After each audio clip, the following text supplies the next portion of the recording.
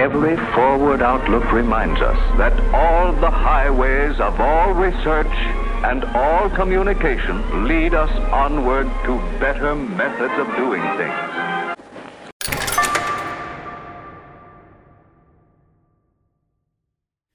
Hello, everyone, and welcome to the Decrypting Crypto podcast. I'm Austin Knight, and I'm joined by my co-host, Matthew Howes-Barbie. Hey, Austin. Hey, everyone. Wow, what a couple of weeks it's been. We are deep in the middle of a bear market right now, and it hasn't always been easy to check in on those crypto prices. Thankfully, we have the World Cup to take our minds off it, and more importantly, a team in England to cheer on to the final. I appreciate the optimism here because it has been a rough few weeks, especially for me, not having our American team in the World Cup. I have no crypto left and I have no soccer team. But the good thing is that on this podcast, we're going to stay focused on what's really important, which is the technology and the projects that are moving this entire space forward. Exactly. And with that in mind, we have a really interesting guest on the show today. We're going to be speaking with Andrew Keys from ConsenSys. He's one of those guys that you can plan to chat with for 5 minutes and then all of a sudden realize that you've been talking for 2 hours. So we're going to do our best to not make this a 5-hour episode. Yeah, we make zero promises there, though. And before we get into things, we do have a pretty cool announcement to make. We have just partnered up with Castbox, which is one of the fastest growing podcast apps on Android and iOS, so that we can become a Castbox original show. What does this mean? Well, it means as a listener, we're going to have more resources behind us to bring you even better guests, more episodes, and higher quality audio. But at the same time, and more importantly, in amongst all of this, we're going to be maintaining our stance of bias-free, hype-free information on all of the blockchain space. So in other words, don't worry, we're not going to suddenly start promoting a load of sketchy ICOs. Yeah, except for our sketchy ICOs. So you have to go buy our tokens, right? That has always been our evil plan. But in all seriousness, that has not been our evil plan. Just as a disclaimer here, we can assure you as a listener that we will not be straying away from the core values that we put in place when we first launched the podcast. So it's also worth pointing out that with the Castbox partnership, we'll still be able to listen to the show through all of the major podcasting platforms. But if you haven't already, you can download the Castbox app for completely free on Android, iOS, and if you have an Echo, you can download it for your Amazon Echo device. So, announcements to one side. Austin, what are we going to be speaking to Andrew about today? Yeah, this is a pretty cool episode. I'm excited to get into it. We're going to be digging into what the future of the blockchain space could move toward, especially over the next 5 to 10 years. So what that means is that we'll be talking about the new jobs that blockchain technology will open up and the existing ones that it might disrupt. Perhaps a little bit of a painful conversation there, as well as the tokenization of assets and why Andrew believes that smart contracts are going to fundamentally change the world. Wow, I am pumped. Should we get going? Let's do it. Andrew, welcome to the Decrypting Crypto podcast. It's an absolute pleasure to have you here. Well, thank you very much, Matt and Austin. It is my pleasure to be here. Why don't you start off by giving our listeners an overview of who you are and how you got involved in the crypto space? Sure. So, long story short, I'm a recovering investment banker, and I worked at kind of the intersection of finance and technology. But what really actually drove me into the crypto space was about 7 or 8 years ago, I started a company that dealt in the electronic medical record database field. So basically, we gave away free software to hospitals and medical practices that we as a company would process their insurance claims. And while that sounds wildly boring, what it actually... It didn't sound boring at all, Andrew. Okay, well, I learned everything that was wrong with legacy database systems and payment systems. And at the same time, Bitcoin happened. And Bitcoin was this kind of funky experiment in monetary theory, and it proved that we could transfer value without an intermediary, but it lacked the ability to do so with what I would call arbitrarily complex business logic, what we now consider smart contracts. So basically, I couldn't send if a certain condition was met, and for a very simplified example, kind of an if then else statement. If you go to the doctor, then you can issue a payment, else payment fails. So I understood the potential in decentralizing technologies, but didn't professionally get involved until I saw the evolution of what I consider kind of the killer app, which are smart contracts. And I was lucky enough to go to the first ever Ethereum meetup in New York City, like a complete nerd. Wow. And there I met a gentleman by the name of Joseph Lubin, who was one of the co-founders of the Ethereum project. And this was before the Ethereum project had launched. And he was driving initiatives at the Ethereum Foundation at that point and was considering starting a new company, ConsenSys. And I asked if I could help. And basically, we had grown ConsenSys from a handful of us to now there's about 950 people on 35 different countries. Oh, wow. So what year would that have been when you and Joseph first met then? So that was end of 2014, summer of 2014. Okay, cool. So it's fair to say you've seen quite a lot happen and develop over the past few years within this space, especially with Ethereum coming up right around the time that you started getting involved, right? It has by far been the most interesting thing I've ever done in my life. It has been absolutely mind-blowing to see how our social, economic, financial, political operating systems, when we really look at them from a 5,000-foot overview, are agreements and they're contracts, and they embed legalese or verbiage and encumber different types of assets. And when we start thinking about what we're doing is basically creating the ability to digitize assets and the ability to kind of optimize the way we as humans agree with each other via smart contracts, it's mind-blowing to see what the future will hold. Yeah, and the future is something we want to dig into quite a bit within this interview, especially where you were talking about the digitization of assets. But before we get into that, you mentioned joining ConsenSys. Why don't you just give us a quick overview of what ConsenSys focuses on?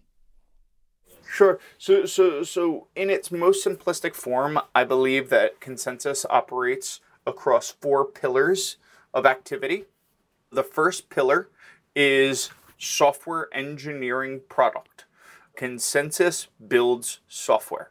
And in that pillar of product engineering, we consider ourselves a full stack engineering shop.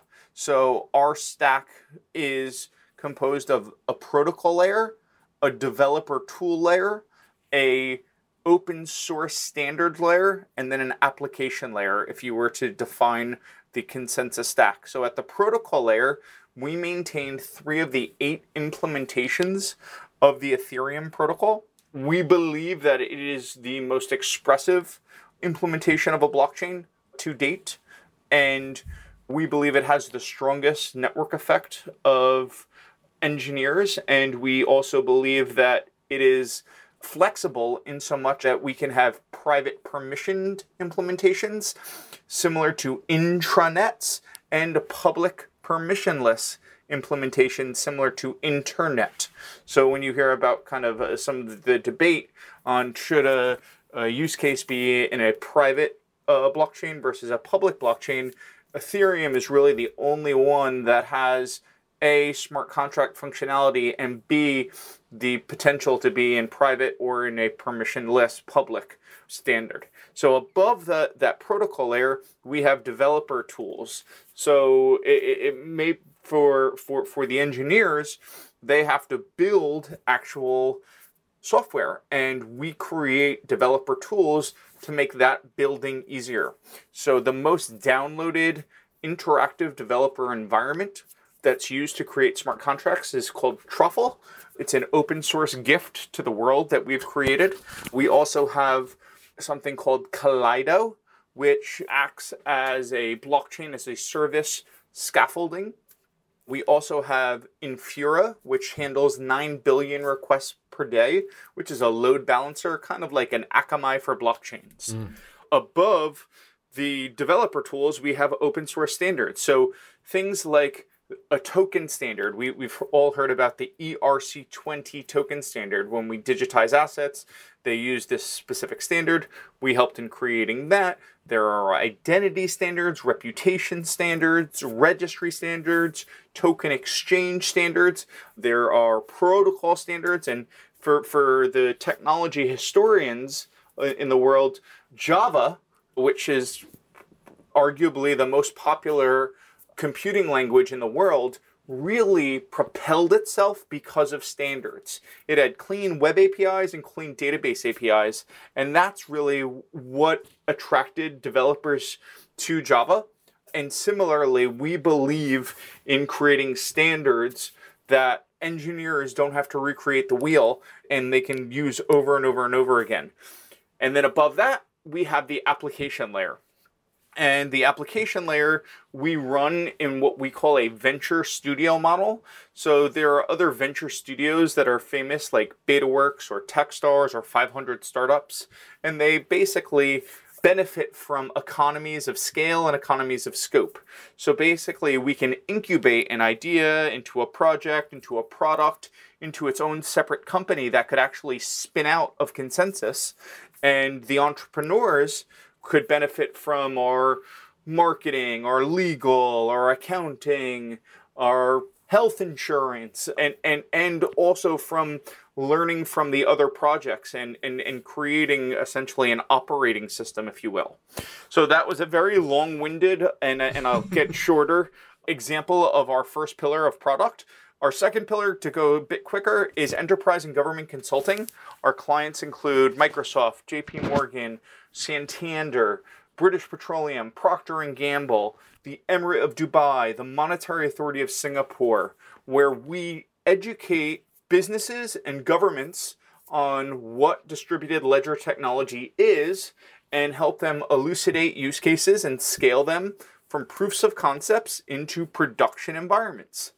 Third is our education arm named ConsenSys Academy, where we create curriculum to teach engineers, project managers, MBAs, lawyers about what is the blockchain, how to create actual software with respect to this new computing language. So the most popular computing language for Ethereum is called Solidity. So we have different classes on Solidity, and we can have it applied to things like law. So, what is a smart contract, and is a smart contract legally binding? And we've created kind of continuing legal education for universities and law firms as an example.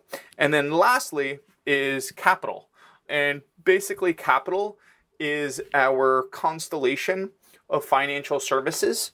And that ranges anywhere from some of our exchanges that we've helped create, like AirSwap or Omega One or Leapit, to custody solutions for custodying these new digital assets. Our custody solutions called Trustology, to our venture arm where we do venture investments, to our token issuance arm named Token Foundry, to our asset management arm that we are developing now, where we'll actually be able to create investments in time. It's a whole lot of arms that you got going on. It's a lot. It's a big, confusing, interesting whirlwind. Is it fair to say, Andrew, then, to simplify this down, the ConsenSys is really focused on kind of the enablement of development within the Ethereum platform and the facilitation of the kind of widespread use of the Ethereum kind of blockchain and application layer above it? So I think that is fair. I think that, one thing that we typically are thought of as an Ethereum shop.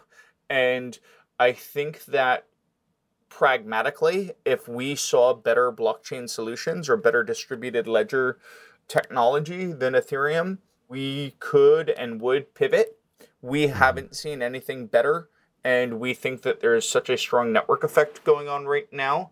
So we do permeate that technology. That being said, I think that Ethereum is actually one aspect of really what we're trying to create, which is the decentralized World Wide Web. So there are other aspects to that stack. So Ethereum you could consider as kind of the business logic smart contract layer. Then I think we need to talk about things like decentralized file storage. So a lot of our engineers use the Interplanetary File System, or IPFS. Some are using Swarm.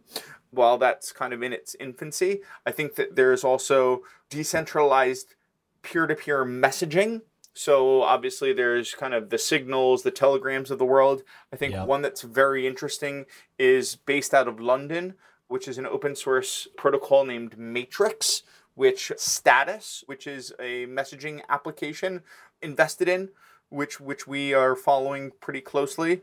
I think that there also has to be mesh networking.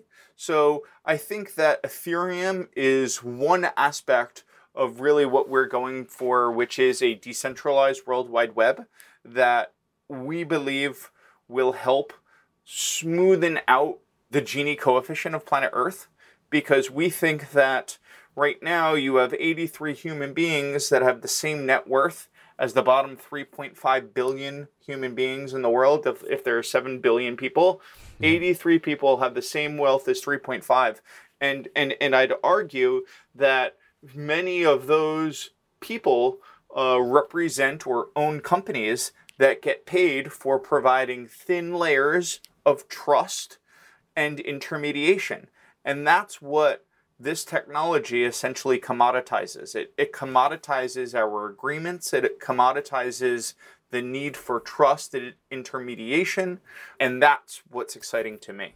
For sure. Yeah, I think it seems like from a lot of the things that you've mentioned there, especially around the decentralization of the current state of the web, whether that be through file storage, messaging, a lot of this sentiment is coming not only from huge levels of security breaches that we've seen in the past from most of our traditional current web services that offer those platforms, but I think the rising amount of control that even if you take a look at, right, like Facebook and their ownership of WhatsApp, Messenger, and now really Instagram going into the messaging space as well, there is a clear sentiment and need for, or at least a push for really the first time in a long time for decentralization amongst those apps. And you mentioned Ethereum really being the thing that you see facilitating a lot of that. Are you of the view right now that Ethereum is kind of the one and only? I feel like Bitcoin is obviously very different from Ethereum, but... So I would say that Ethereum, by far, in my opinion, is the most expressive and strongest smart contract business logic layer to the stack. So I think that you could talk about competition in terms of things like IBM's Fabric or R3's Corda. And I think in today's configuration, what they remind me of are intranets, private permissioned, essentially databases, and where Ethereum has the ability to have those private permissioned configurations as well as the public permission lists. So intranet as well as internet. And more importantly, Ethereum has a crypto economic incentive behind it where thousands of engineers have a few Ether and are incentivized to potentially use it. That being said, there are definitely new business logic, smart contract layer blockchains being created. One of recent is EOS. I think that EOS speaks for itself in its trilemma. Basically, you're solving for scalability, security, and decentralization. And I think that Ethereum will be hyper scalable within a year, but in its present configuration, it is not as scalable. But what it is it's decentralized. And we've already seen at the gate with EOS where these centralized block producers are able to essentially freeze accounts, freeze networks.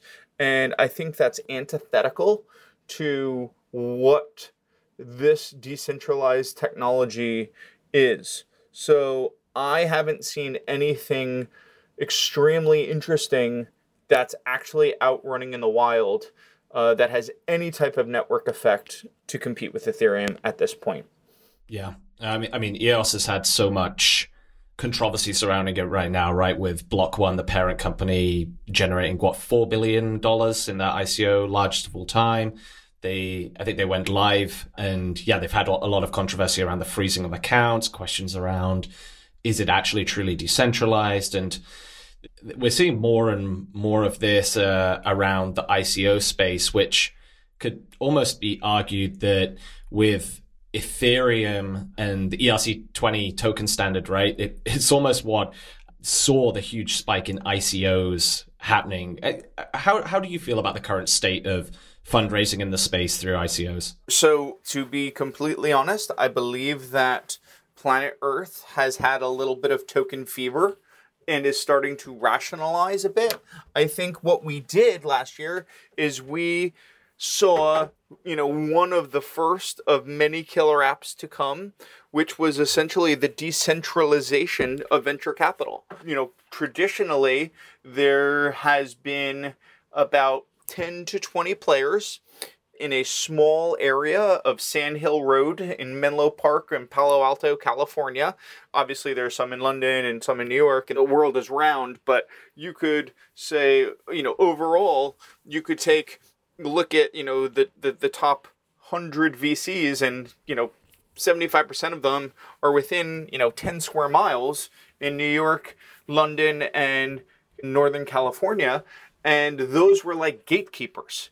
And what we've seen was we, as a society, created a mechanism whereby those gatekeepers weren't necessary, and the companies went peer-to-peer, where they actually created a behavioral economic incentive for the users of their application to invest and purchase tokens. And I think that was great that we didn't need those middlemen of the venture capitalists. And I think that we essentially took a bit of fat out of the system. That being said, we are still in a gray area. We are still in a wild west. We are still in a learning stage of what the tokenization of assets are.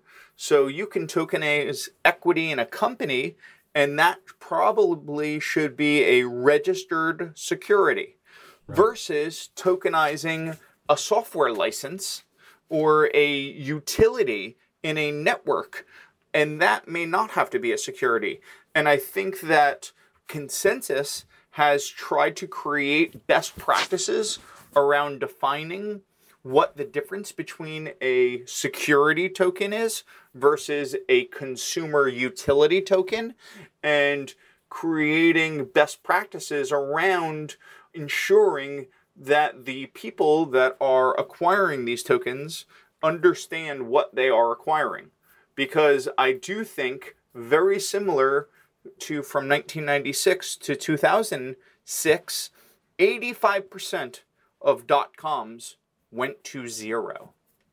And at the application layer, we're witnessing, the internet evolve from this internet of communication to this internet of assets, where we're actually going to be able to move assets as easily as we send emails.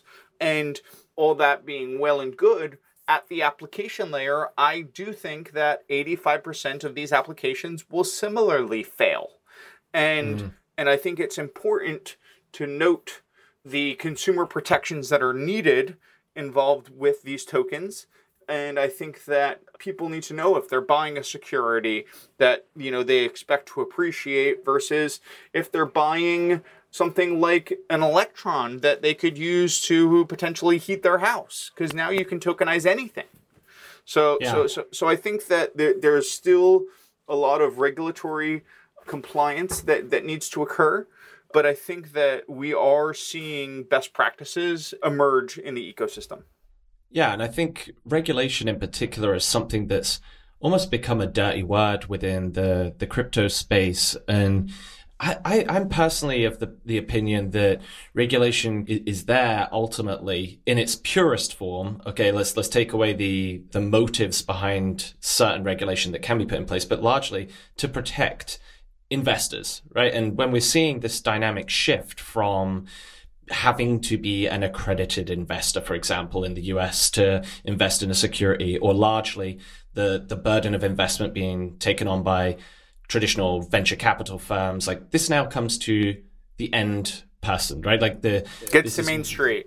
Yeah, and what we're seeing is like consumers ultimately taking on huge amounts of risk. And I think last year we had a fever now, and almost ironically, we're now seeing a lot of the traditional venture capital firms. I think Andreessen Horowitz just announced that they're launching their crypto arm, coming into the space for venture, but it almost seemed to me like last year, people were very quick to criticize regulation. But like you say, there's going to be a lot of people that will lose a hell of a lot of money. And these aren't people that are necessarily in a position where they have wealth that's been verified to fall back on. Amen. Yeah, I think you're completely right. And I also think that in order for the big boys and girls, the actual institutions to be involved in this space, there has to be regulation. So I think it's a necessary aspect of growth. Some people may not like it as much as kind of the volatility of the Wild West, but I think as this industry matures and as it becomes really part of the fabric of everyday societal, economic, political, and financial operating systems, there has to be regulation. And I think that what we're seeing is a balanced approach where regulators are learning. You know, the Bank of England has a sandbox, the CFTC has a sandbox, the Hong Kong Monetary Authority and the SEC have sandboxes all in these different jurisdictions to really wrap their heads around what this technology's implications are. And I think that that's really encouraging, because on the other side is no country wants to lose the next generation of the internet. I think you want that type of growth, and you want those types of businesses in your jurisdiction. You want that tax revenue. So I think that jurisdictions have to balance between consumer protections and not thwarting innovation. Yeah, and it's a tightrope to walk, right?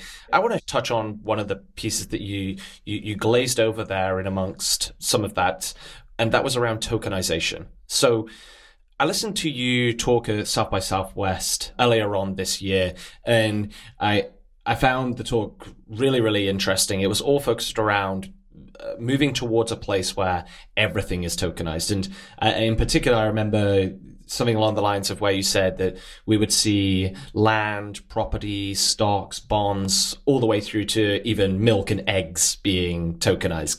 Could you explain to our listeners what exactly you mean by that and its impact on the world? Sure. So I think that there's really three fundamental upgrades that we're going to see to our internet.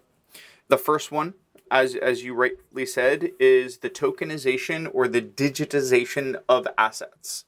With these next generation distributed ledgers and blockchains or databases or internet structures, you can kind of look at a blockchain as the next generation of the database. One key aspect is that we're able to stop what's called the double spend. So if I were to send you an email, it would be okay for me to send a CC of that email to Austin because we're just communicating with each other. If I were to send you money, it would not be good for me to send that same money at the same time to Austin.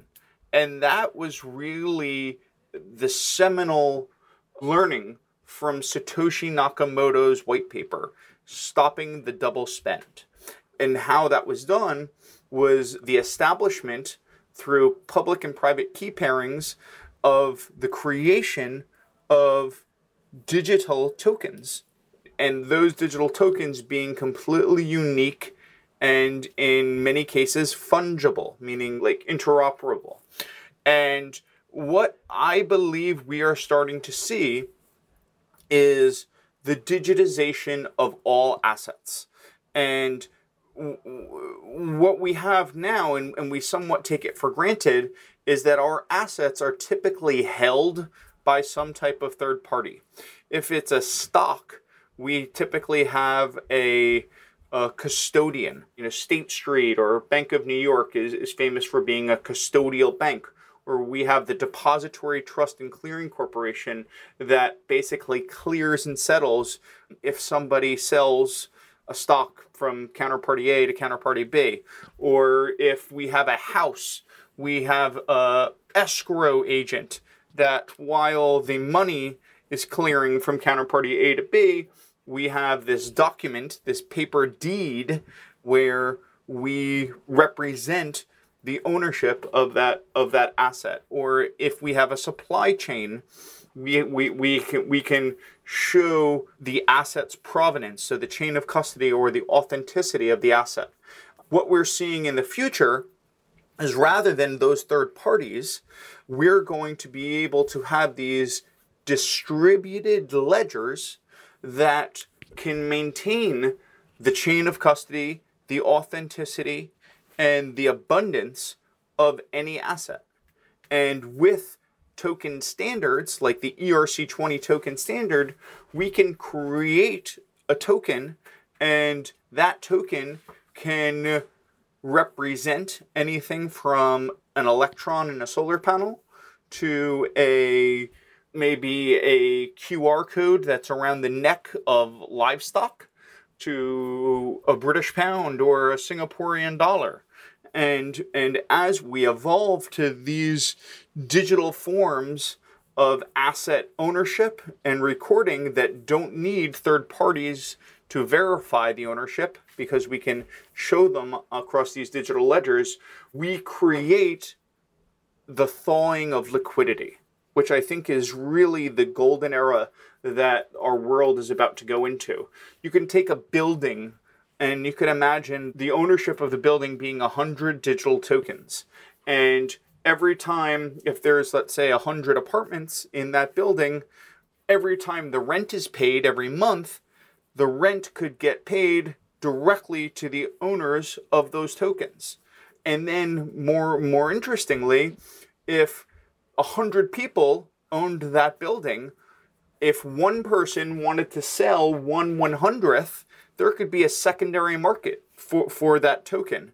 And you could change the custody, and you could prove the provenance, so the chain of custody, who owned it beforehand, and you could prove the income per token. That creates a new form of liquidity and creates a faster velocity of money. This is the piece of tokenization that I find most fascinating, is around the ability to take what is ultimately a non-liquid asset, something like land, property, and create liquidity where it didn't exist. And I think like one of these pieces in particular, alongside like being able to trace like the origins, verify ownership, but like this isn't actually necessarily a new concept. We've seen this all the way from like the days of barter, right? You wanted to trade rice for meat. You needed to, if you had rice, you had to find someone who needed rice, but also swapped for meat. And then currency came in and everybody needed money. So immediately you could create liquidity and trading coins instead of actual assets. And now we're seeing a similar thing, but on a whole new scale where, like what you say, with if it's equity in a business, right, which you could trade for a private business on a secondary market right now, it's a non-liquid asset. Tokenized immediately becomes liquid. It can facilitate trade. And like what you were mentioning with property, right, it's divisibility as well. You can immediately divide up an asset that traditionally wouldn't necessarily be easy to divide up. I find that particularly fascinating with all of this space. I completely agree. I think the challenge is going to be regulating a lot of this stuff. Oh yeah, it's a whole new world, and the problem is that the regulators, many of them don't know computer science. They are Microsoft Word document kind of guys and gals, not JavaScript or Solidity guys and gals. So there is a huge learning gap because all of the younger people that understand this are trying to either build businesses or build software rather than necessarily build regulation. So I think there is going to be a bit of a learning curve. Yeah, it seems like that's a big talking point in the legal space in particular, where I've heard a lot of talk around this, particularly relevant for smart contracts on Ethereum. Is like Ethereum and smart contracts are going to get rid of the need for lawyers, which I don't know is necessarily true because someone still needs to write those smart contracts. But do you see there being almost whole new, not only like ecosystems, but skills that are going to be required for people in some of these fields where they're going to need to be this kind of pseudo developer / legal professional and real estate agent, etc.? Absolutely. Absolutely. I think the intersection of kind of Juris Doctorate and computer science will be the most sought after professional credential in the entrepreneurship and business world for the next 10 years. If people understand how agreements and how computer science work, I feel like they will be head above their competitors within a space. Super interesting. I'm really excited to see how some of these spaces develop and the new roles that come up within them. One final question, and this is something we ask most of our guests that come on the show. What do you see as being the biggest adoption hurdles for cryptocurrency over the coming 5 years? And do you have any thoughts on how we might solve them? Sure. So 2018 in blockchain years, in my opinion, is the equivalent of 1994 when dial-up internet started in 1996. I think there are 4 main hurdles that we have to overcome to really propel this ecosystem. The first, we've already touched on it, it's regulatory and engineering education. We have to teach the regulators what this technology does. We have to teach the engineers how this technology works. Second is standards. As I touched on before, Java became J2EE, Java 2 Enterprise Edition, when it had clean web APIs and clean database APIs, and engineers from India to the United Kingdom to San Francisco all could use the same common standards. And similarly, we need to create many different standards for everywhere from how protocols work to how tokens work, to how token wallets work and exchanges work, and how identity as a standard works. Next, we have to have scalability. Right now, what we're sacrificing for this new ability of trustlessness is scalability. So you could have a system where it's owned by a centralized authority that could provide the trust, and that could be maybe American Express, and that company will do 30,000 transactions per second and charge 2% or 3% to be a trusted payment provider. Or you could have the ability to do a peer-to-peer transfer of value, achieve the same payment, but you could do it trustlessly. And today, these new trust machines called blockchains are limited in their scalability. So we saw with EOS that they gave up the notion of decentralization in order to have a higher transactional throughput. I don't think that's the right move. I think that Ethereum, for example, is implementing multiple different versions of scalability. So the first one are what are called state channels. An example of a state channel is if I took you to the pub and I first off gave the bartender my credit card. And then I bought us each a round of drinks, and I bought us each an appetizer, bought us each a lunch, and bought us each a dessert. Each one of those rounds, if you will, could be batched off-chain, and then when I close the tab, that would be closed back on-chain. So basically, the opening and the closing of the tab is on-chain, and you can have thousands of microtransactions off-chain. So that's one scalability upgrade. And would one of the big benefits there be that we're paying less transaction fees within that for the end consumer? Absolutely. So we're paying less transaction fees, we have less bloat on-chain, and we are still achieving that same type of trust, but we're batching the transactions. So another one is what's called sharding, where instead of every node of the blockchain having to form consensus or to agree on the state of the database, only a shard or a small percentage would have to come to agreement. So that will increase transactional throughput. Another is the transition from proof of work, which involves mining, to proof of stake, which is a depository process where you can essentially stake assets and be a benevolent actor to validate transactions in the system. And then lastly is a solution that was created by Joseph Poon and Vitalik Buterin. Joseph Poon created the Lightning Network for Bitcoin, and that's called Plasma.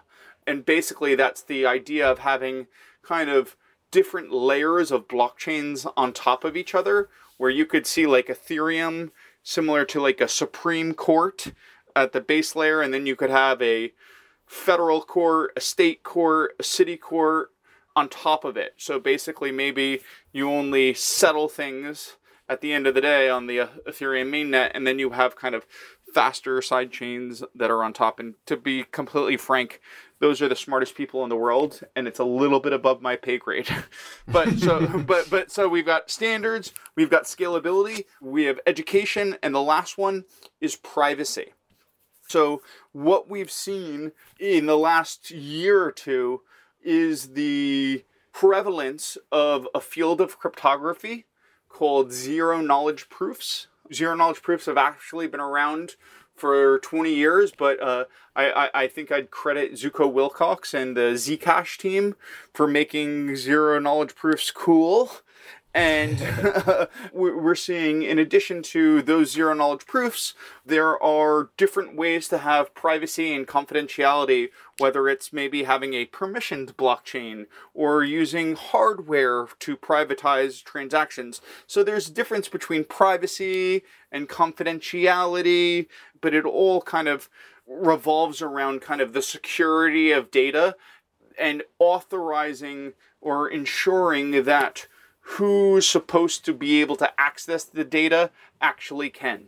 So, there may be transactions where you need two counterparties and a regulator, and that's it. There may be transactions like maybe like a nonprofit business that wants to show all of their data to the world of, where the money comes in and where it goes. And I think that that's a great example where there are going to be businesses that are going to be fully transparent, and I think nonprofits are a great place to start, or they're going to be quote-unquote dark nonprofits that don't show and don't disclose their financials, for example. And then you'll see that, maybe nonprofit A has 99% of it actually gets to the beneficiaries that it's trying to help, where nonprofit B either doesn't show their financials, or we see that, wow, there's a lot of middle management people that are getting paid and only 50% is getting to the beneficiaries that are intended for that nonprofit. So what I would say is kind of a configurable privacy or confidentiality that's according to the use case. So I think overall you've got education for builders of businesses and software and regulators. You've got privacy, you've got scalability, and there was one other I forget. This was super interesting. I feel like we could chat about this all day. Unfortunately, we have to wrap things up, but I just want to say thank you so much for coming on the show. It's been an absolute pleasure. Before we sign things off, why don't you let our audience know where they can find you, whether it's Twitter or email or whatever? Sure. My Twitter is at ConsenSysAndrew. You can reach me at andrew.keys@consensys.net, and I'd be happy to participate in the Decrypting Crypto podcast, because I think that the work that Matthew and Austin are doing is super high quality, and I'd be happy to participate again in the near future. Andrew, thank you so much for coming on the show. It's been fascinating talking with you. Appreciate you taking the time to catch up, and cheers. Yeah, enjoy. Thank you. Enjoy the future. It's upon us. Thanks, Andrew. Take care. Thanks for listening. If you enjoyed this episode and want to show your appreciation to me and Austin, make sure you subscribe and leave us a review on the CastBox app or on your favorite podcasting platform. We'd really appreciate it. If you haven't already, make sure you download the free CastBox app, where you'll find us as one of the CastBox original shows. You can also visit thecoinoffering.com to learn more about cryptocurrencies, get caught up on some news, see how your currency is performing, and you can finally follow us on Twitter at thecoinoffering. Lastly, but not leastly, you can ask us any questions you have by emailing us at podcast@thecoinoffering.com.